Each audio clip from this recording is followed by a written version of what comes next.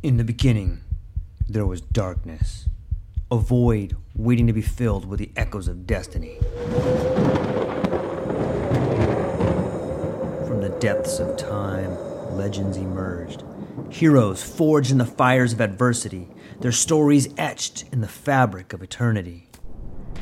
Through the sands of ancient deserts, across the vast expanse of galaxies, and amidst the tumultuous waves of the ocean, their journeys began. But amidst the chaos, there arose a whisper, a call to action, a beacon of hope.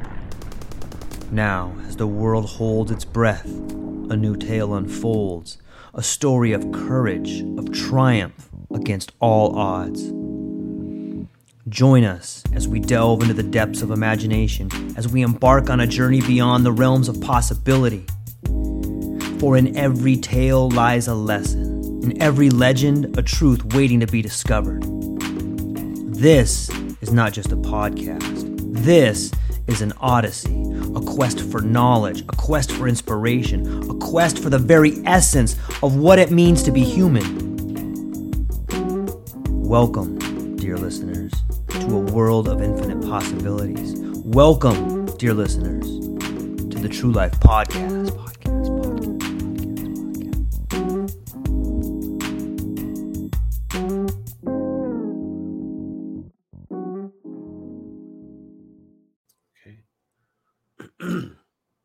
Ladies and gentlemen, welcome back to the True Life Podcast. I hope everybody's day is going beautiful. Hope the sun is shining. We've got an incredible guest for you today, Ryan McCormick. He's a publisher. He's a lot of things. I'm going to let him introduce himself, but he's not the only reason we're here today. We're here to talk about the life and the wisdom of Stuart Wilde. But before we get into him, Ryan, maybe you can introduce yourself a little bit.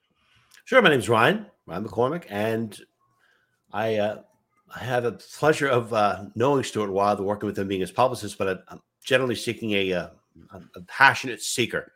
I'm always seeking the truth, no matter where it lies. So I have this insatiable curiosity. And that's how I met the legendary metaphysical visionary Stuart Wilde.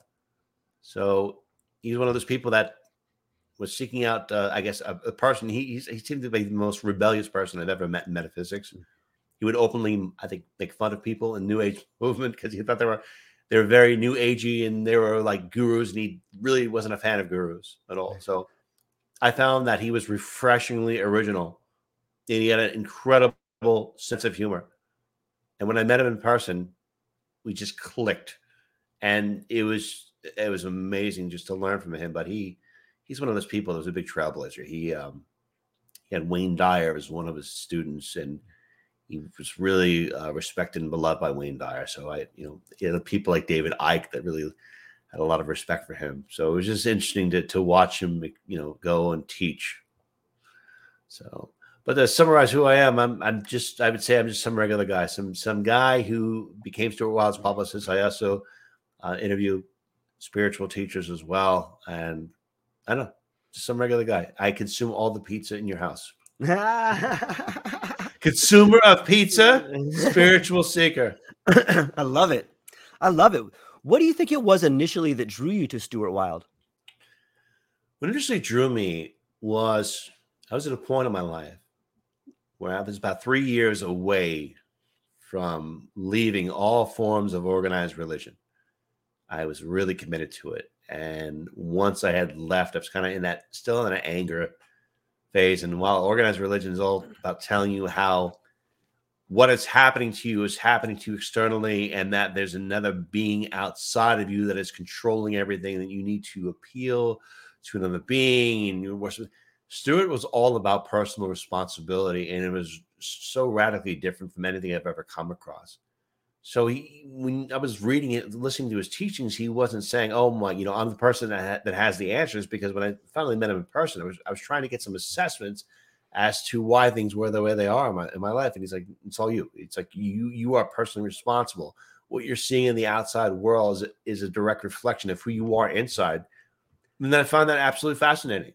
So I think that because he was, he had a very dramatic teaching style, and because he had a sense of humor, I never came across a teacher that had outrageous sense of humor the way he did.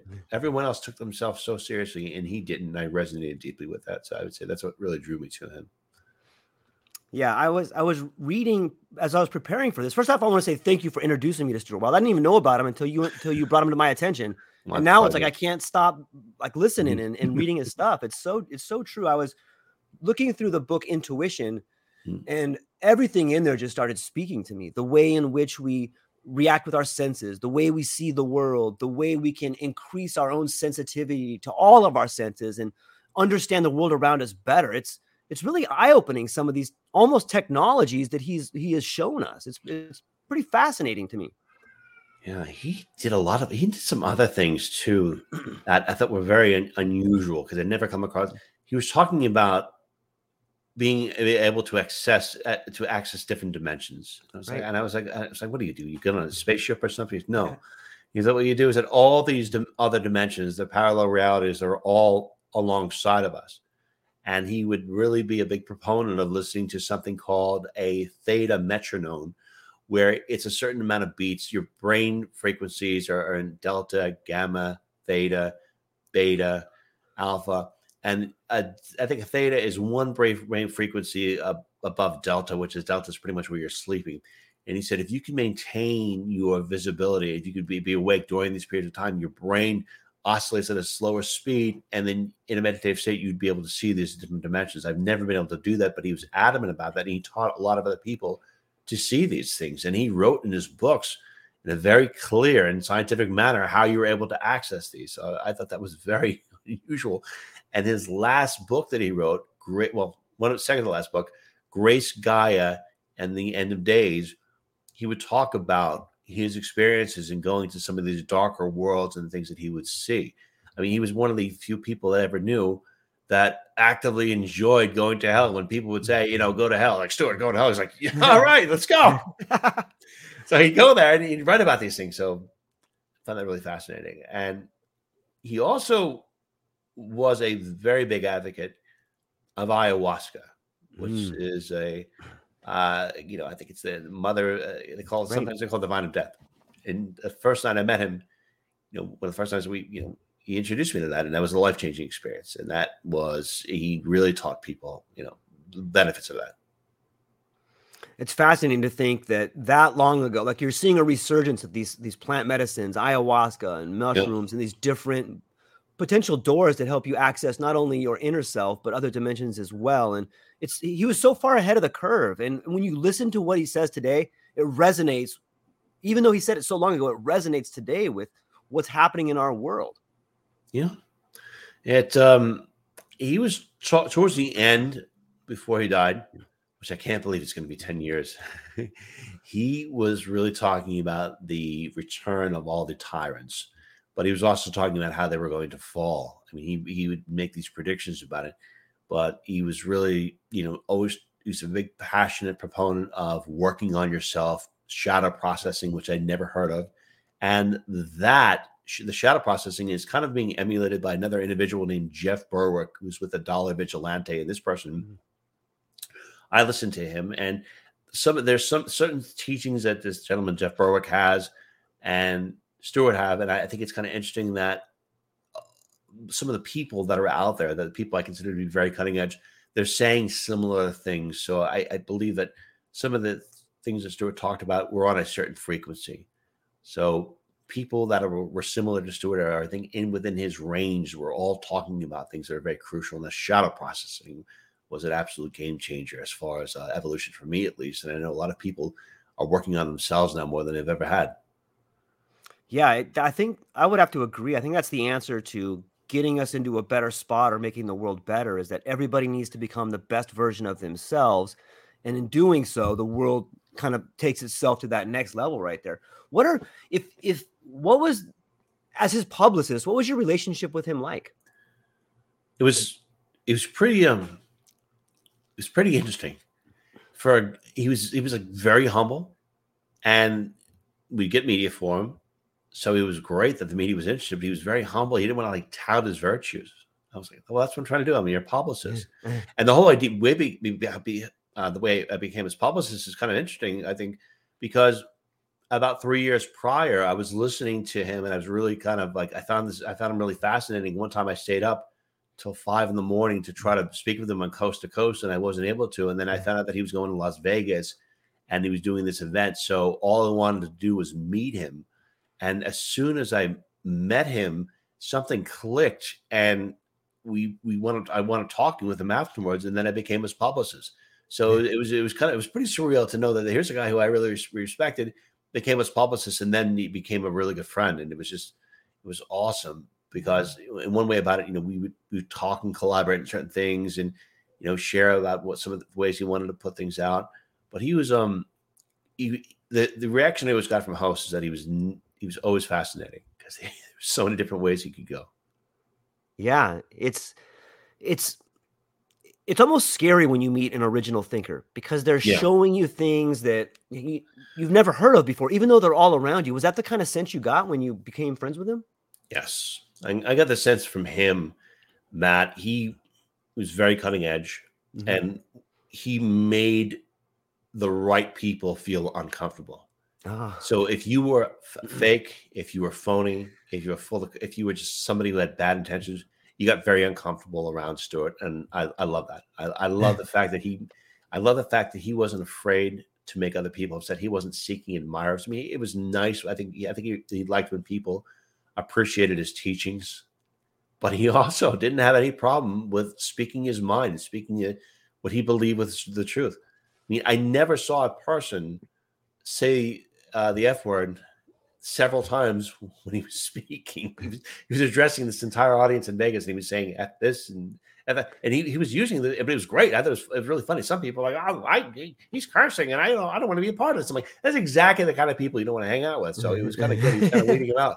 But those that were sticking around, it was really cool. So he definitely attracted a good amount of people, and the people that were really close to Stuart, I'd say his inner circle. I'm still in contact with a lot of those people today, and they've all gone on to become very successful. I think Stuart had a profound impact on individuals where he was a teacher's teacher.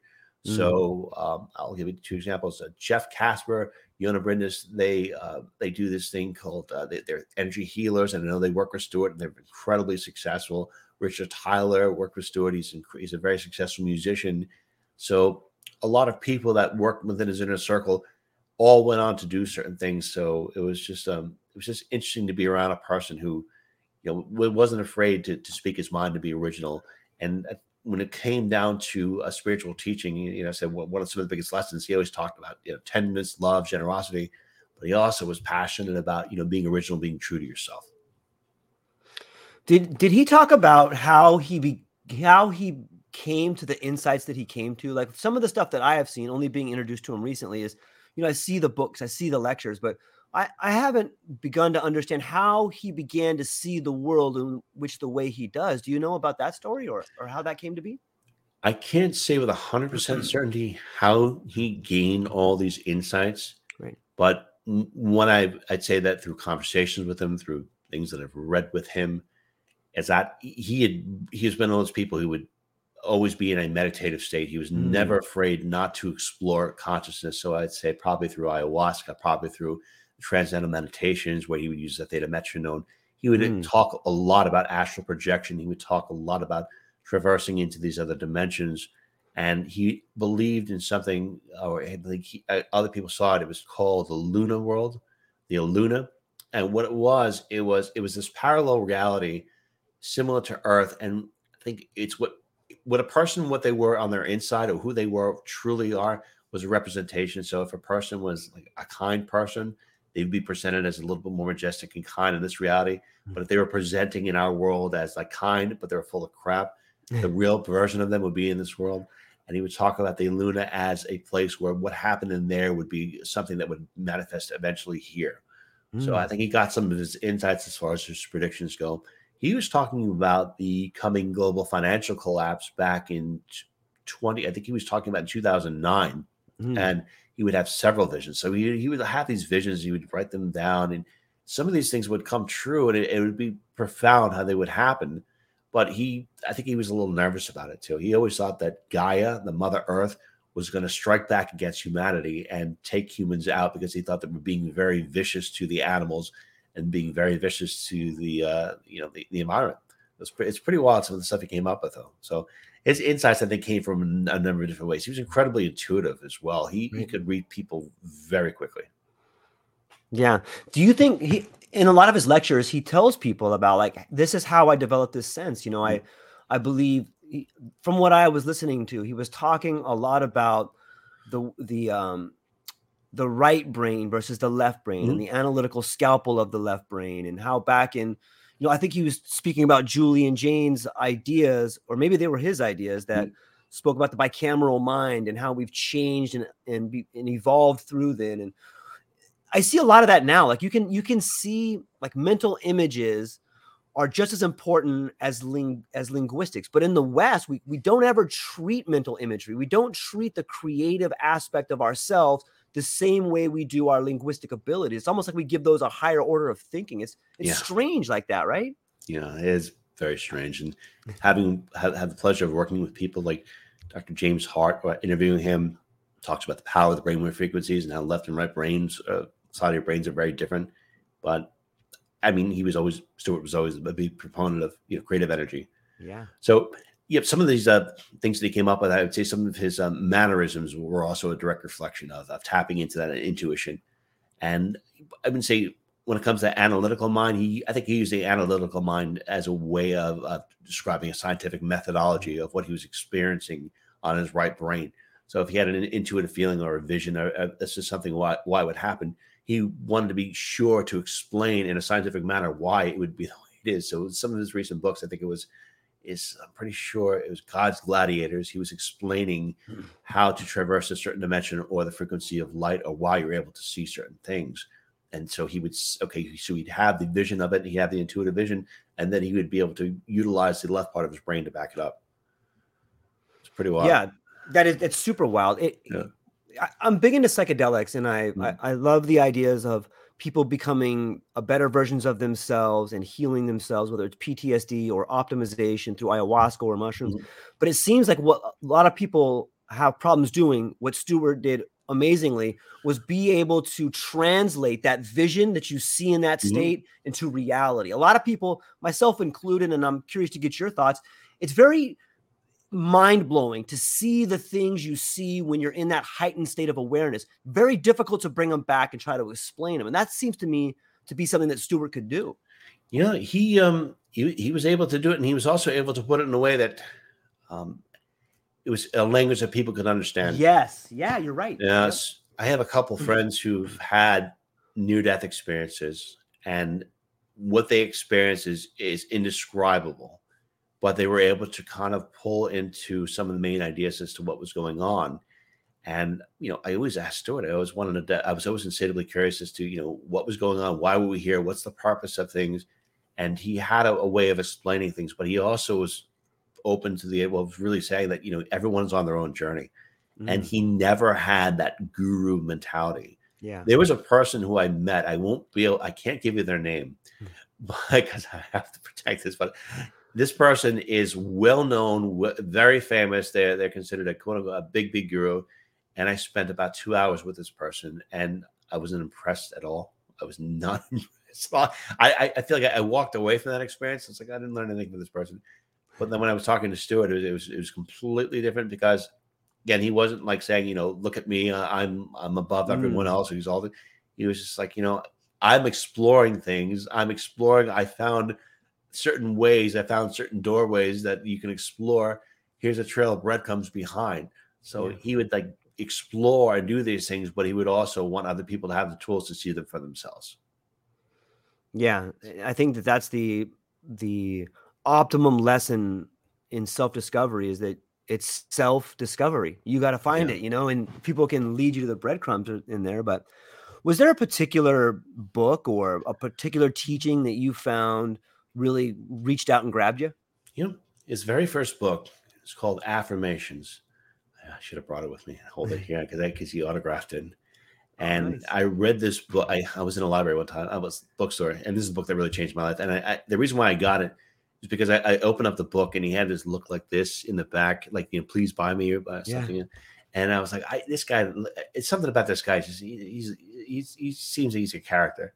And I bought the book just on that intuition. And when I was reading that book completely changed my life, because his whole premise in there, I think one of his quotes was, life, seriousness is a disease of the ego. And I love that. That was groundbreaking for me. I was like, what? And everything in there was about personal responsibility, that you have to take personal responsibility for your own actions, that all things that are happening to you are a direct result of your beliefs.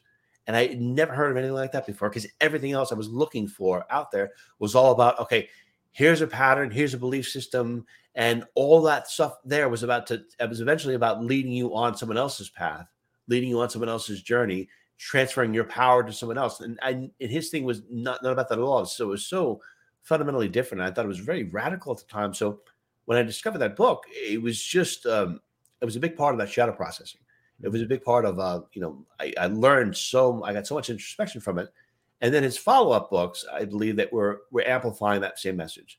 And he talked a lot about, it's another really interesting book called The Money Bible. And he had a couple principles in there that I still use in business to this day. He said, you have to, if people are going to transfer their wealth to you, they have to feel comfortable. They have to feel comfortable transferring a part of their security. So make sure that you provide a tremendous amount of service, give them a lot of energy, give them love, so I've never heard anyone describe it this way, but I've used that principle in business and it's been wonderful.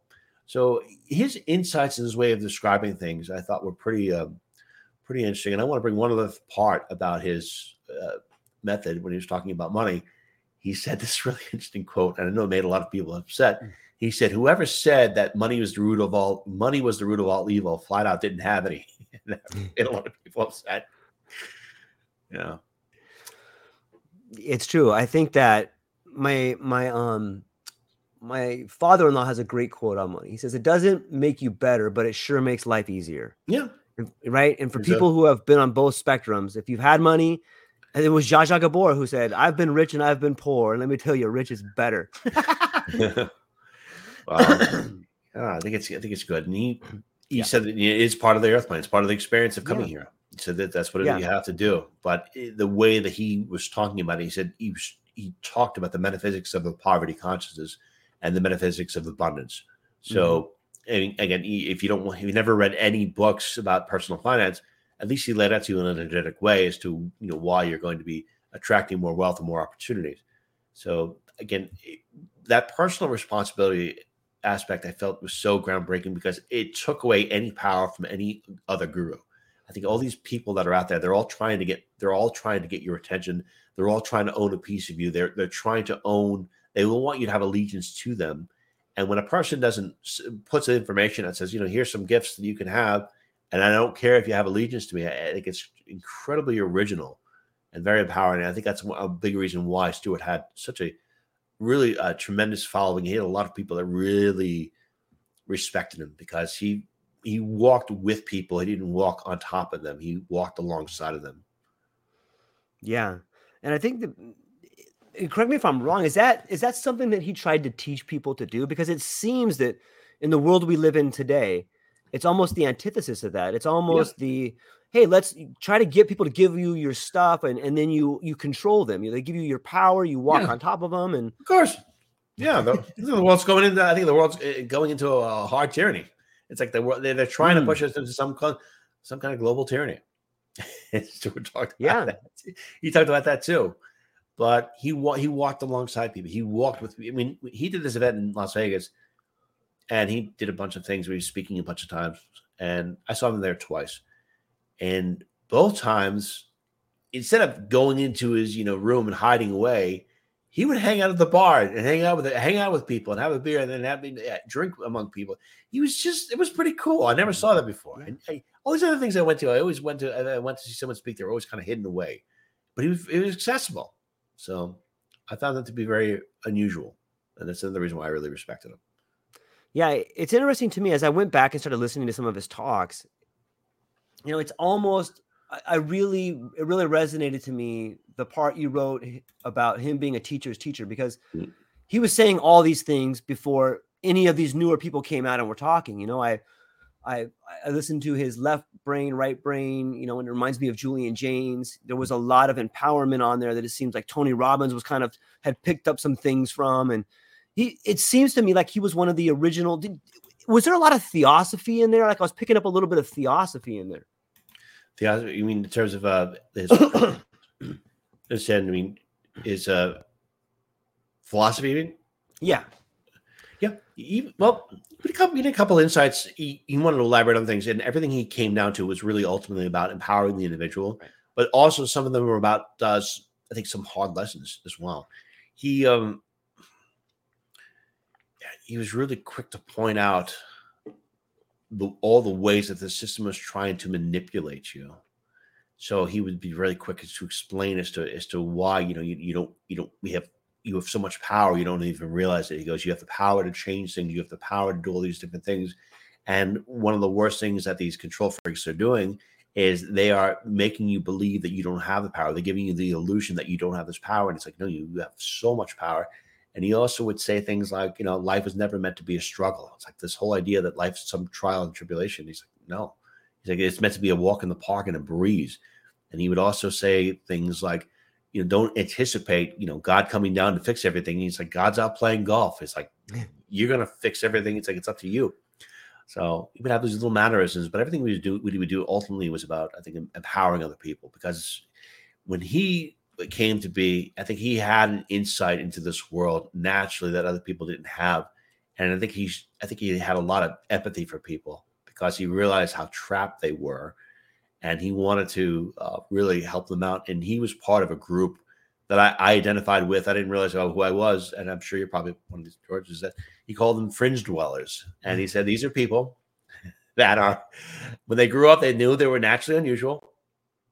And they're in the system. They're operating outside the system. They've never been in the system. And that's exactly what I am as a fringe dweller. And he said, he is like the champion of the fringe dweller. So he always wanted to find people and help people out that knew they weren't part of this thing, but kind of help them navigate and survive and also wake other people up. I love that description because I was actually talking to one of the guys that are commenting on here, Simon Vanderels, and we were talking about some people live on the edge of the forest and they can go into the forest and then come back into the village, go into the forest and come back into the village. And it seems to me like that's so much of the fringe. That's so much like Stuart, the king of the fringe dwellers. You go out there and you get this information that's revealed to you and you can bring it back and help people. And maybe do you think that that's what his legacy is to continue to give information to the rest of us fringe dwellers so we can carry on this idea of helping people through seeing the world differently? I think that's part of it, but I also think one of a big part of his legacy is that you should explore. And he was very adamant about exploring and the personal responsibility. And he said, basically, you can be successful. You can be incredibly successful and treat other people well. You can have an abundance of consciousness and, be healthy and treat people really good. And you can also be a teacher while not being a guru. So this idea that he would, just teach, explore, and teach radical concepts and not be looked at as somebody who is, a Buddha. It's just completely different. So I think he was like the anti guru. I would say that would be one of his legacies. But another part of his legacy would be his innovative teachings about experiencing other dimensions, and really talking about ayahuasca, the benefits of ayahuasca, healing your shadow is another part of it.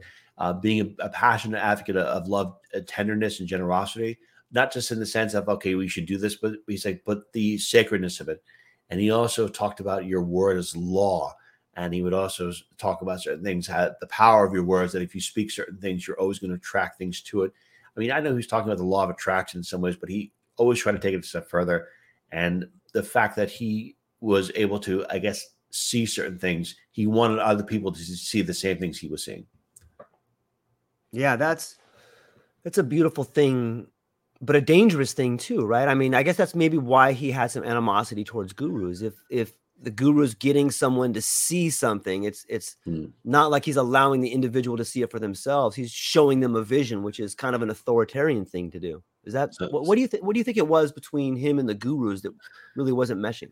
Well, I think because the gurus were all based in ego. I think the gurus wanted admiration. There's a person who I'll mention his name because Deepak Chopra also started with Stuart.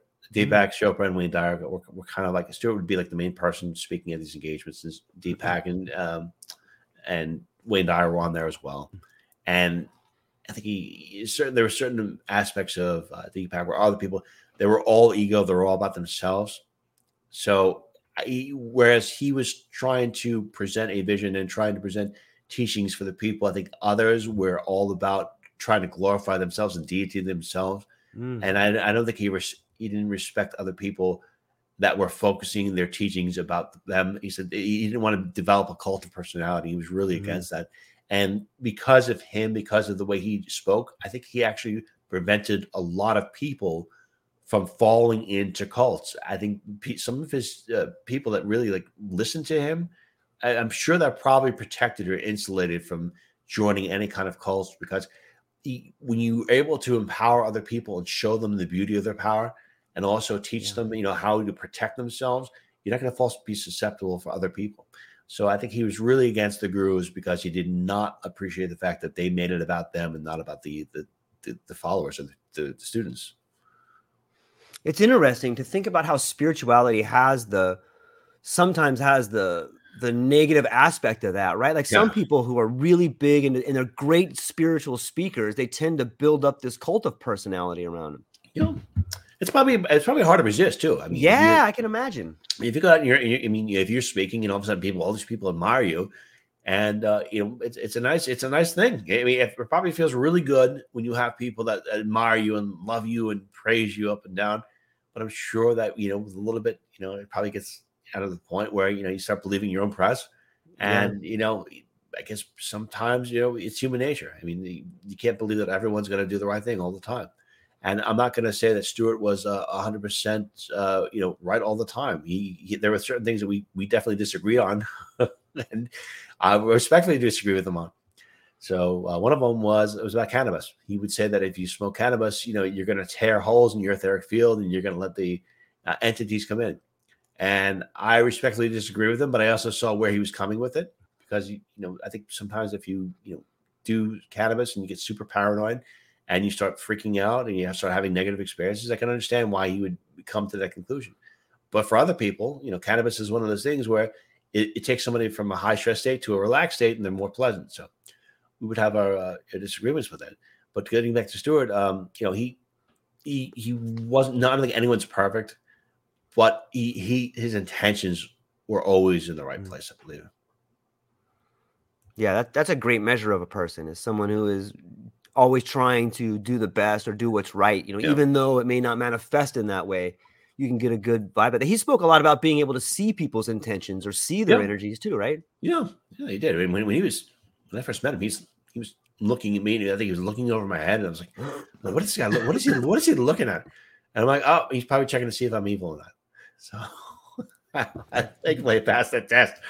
But I think he had a heightened sensitivity. He also had people that were around him that were very sensitive as well, that could see energy fields. I have a couple friends that can see energy fields and see. I don't know if it's auras, but they can actually kind of can intuitively feel or sense the energy or frequency of a person, knowing that it does change. So, I mean, he wasn't. It's not a perfect system, but he was able to to sense and feel people out pretty good. Nice. I got a comment here that maybe you can address. I think it's something that this one comes to us. What's up, Simon? Thanks for chiming in. Simon says, Stuart sounds similar to Krishnamurti, although I think he had to really push people away not to be his followers. I'm not familiar with Stuart's work and thought, is there a relationship or similarity? To push people away not to be his followers? Well, he was talking about the relationship between Stuart and Krishnamurti, who was the potential next Dalai Lama, but chose not to be. Okay. I don't think Stuart was pushing people away. He was kind of like he was a person that was, I guess, he liked to host the party. He liked to have people around him and just kind of explore together.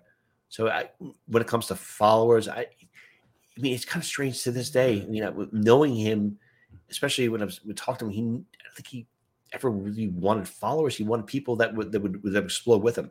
So he would have friends that would, so he would do things, and he would want to talk to people that were also on the same path and learn from them as well. He was always walking with people. He didn't seek to be a person that would be a leader or ruler over someone. So he never got to that point. And again, that's incredibly unusual, because he could have easily done that. He could have easily built a cult around himself. Right. He would have had a lot of people. And I've seen other people throughout the years do that. I've seen them, build this, like, and if they have some kind of charisma, it's incredible how it happens. But he never got to that point. He never got to the point ever. I don't think he was even attempted by it.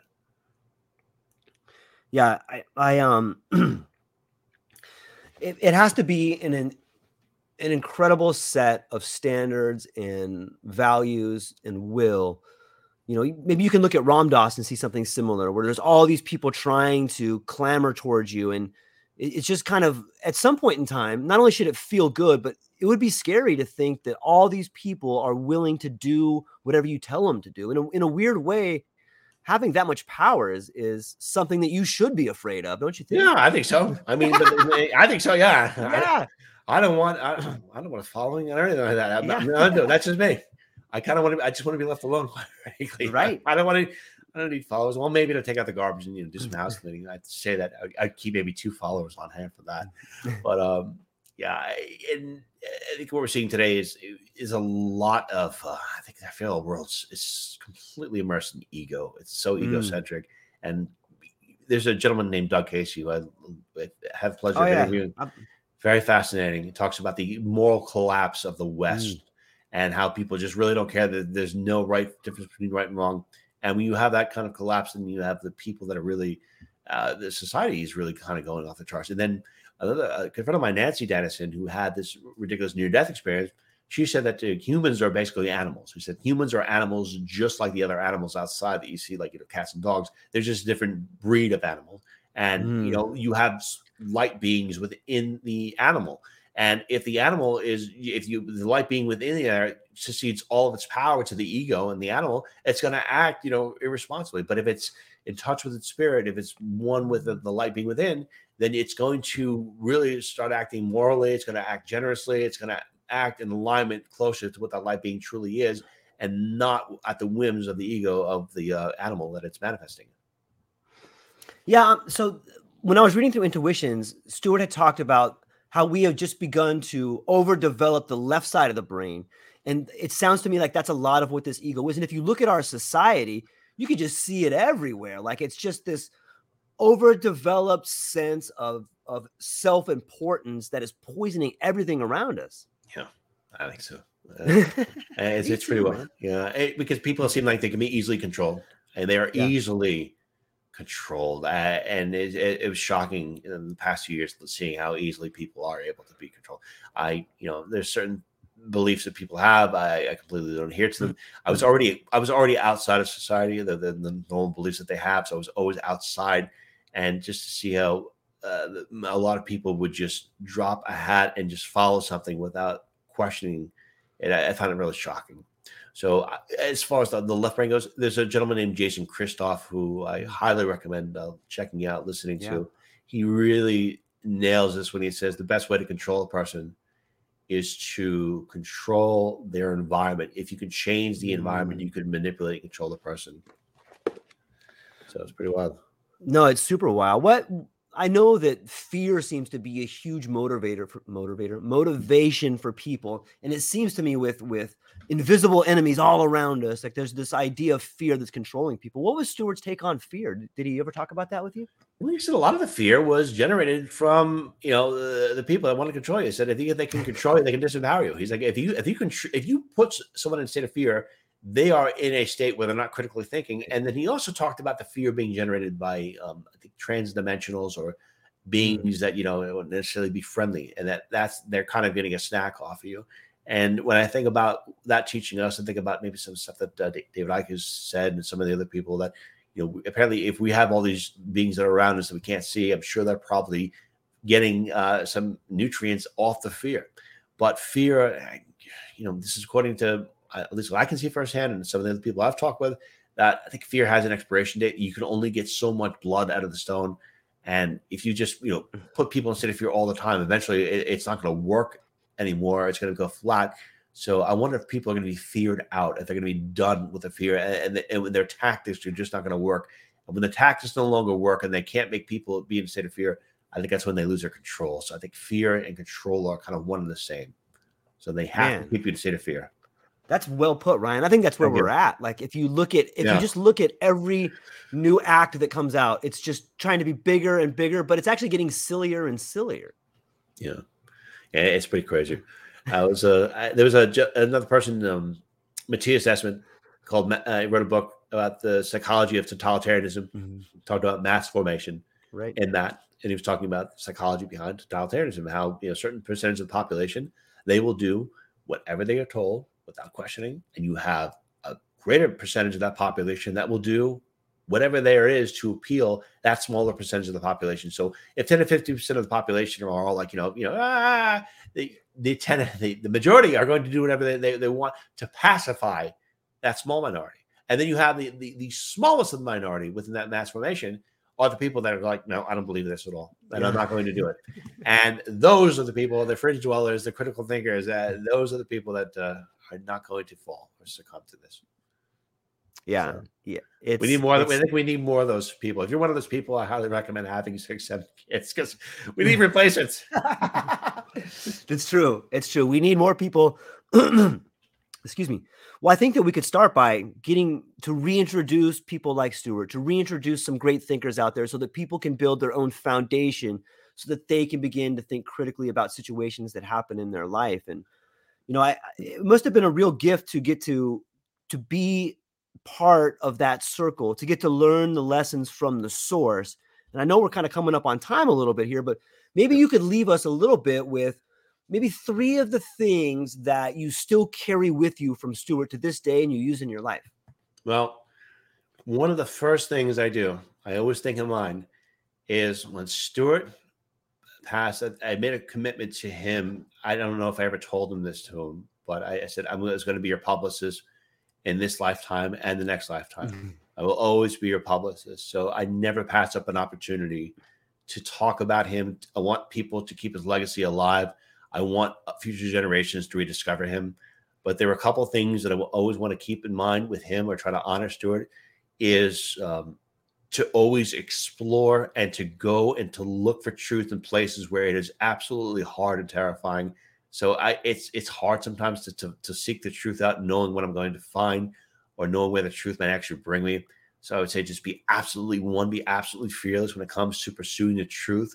2, express love, tenderness, and generosity at every opportunity. Like, don't pass up an opportunity to offer someone a kind word or to be a positive reflection in someone's life. Just be a good person. I love that. And 3, don't take yourself so seriously. That's another thing I always took away from Stuart, because I think when I was discovering him, I was taking life a little more seriously. I mean, I was always joking around, but I took life very seriously. And when I met with him, he kind of shattered that. He's like, no. He's like, no, this is you taking this seriously? He's like, you're gonna be out of here so fast. Like, laugh. He's like, laugh. He's like, make death your friend. Mm-hmm. Laugh about this whole thing. He said, if you don't, he basically he took away the fear of life and what could happen and enjoying it. So the fact that he was being very comedic about this, and also I would say that the confidence and that comedic aspect made a lot of people uncomfortable, because when people make you have a fear over death and make you have a fear that if you don't follow their way, that you're going to be in a bad place, it takes away, and you don't acknowledge that, it takes away almost all the power. So I'd say that, again, 3, live your life and have a lot of fun and laugh. I love it. This is I just want to say thanks on behalf of myself and the audience for reintroducing Stuart's legacy to me. And I've already got a couple comments where people are like, hey, this is great. I'm going to have to read some of this stuff. And I appreciate it. And I think you're doing a good job at being a publicist. But and thank you for those 3 key points. I think those are great points. But before I go, I know this was about Stuart, but where can people find you, Ryan? Maybe we can just introduce you a little bit. Where can people find you? What do you got coming up? And what are you excited about? Well, I produce a show called The Outer Limits of Inner Truth.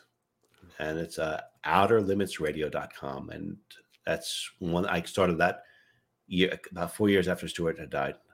And it was, because I would always ask Stuart questions, and I always wanted to to keep something going whenever I interview people. But they can learn more about me there.